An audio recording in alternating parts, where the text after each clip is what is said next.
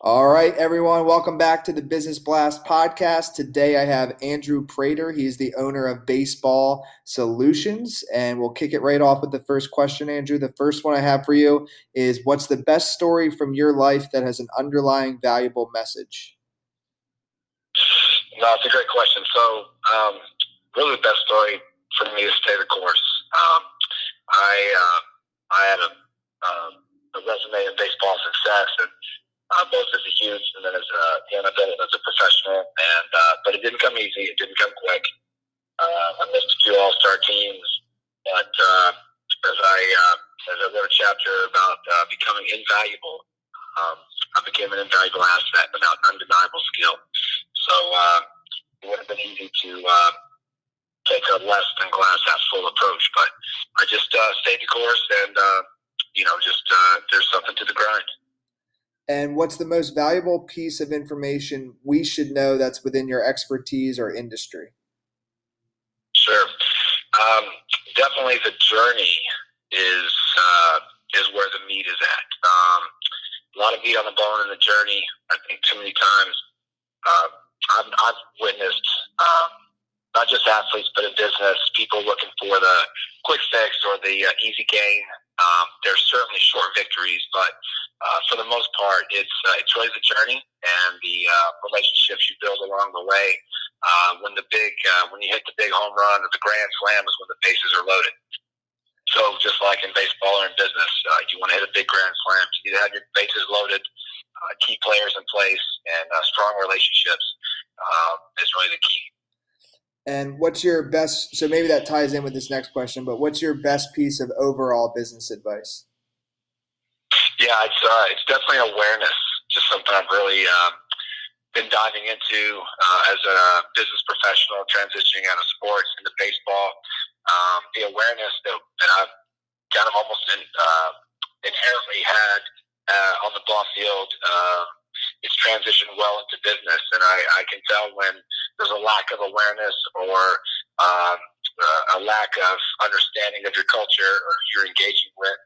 And so I think awareness is just a big enough word for people to unpack what that means and applies to them. But if there's a lack of awareness in the room, at least for me, it really shows.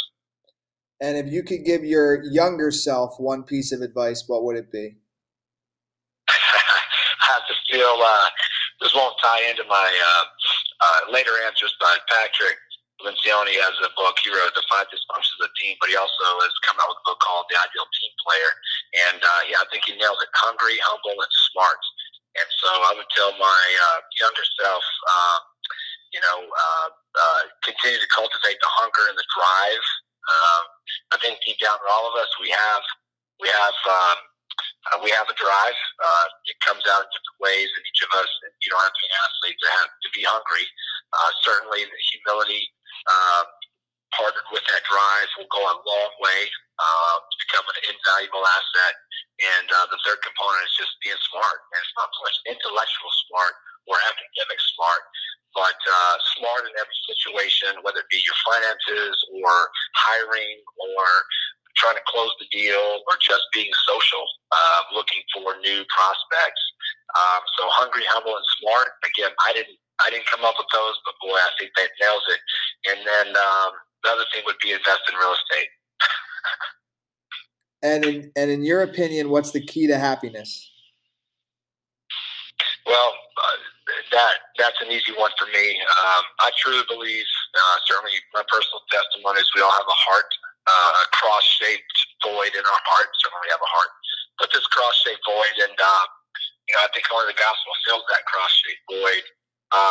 But it's also consistent with that is holding things loosely. I truly believe God has a plan for our lives, and it doesn't have to be weird or disconnected. Again, we're looking as human beings looking to fill voids in our life and voids in our heart.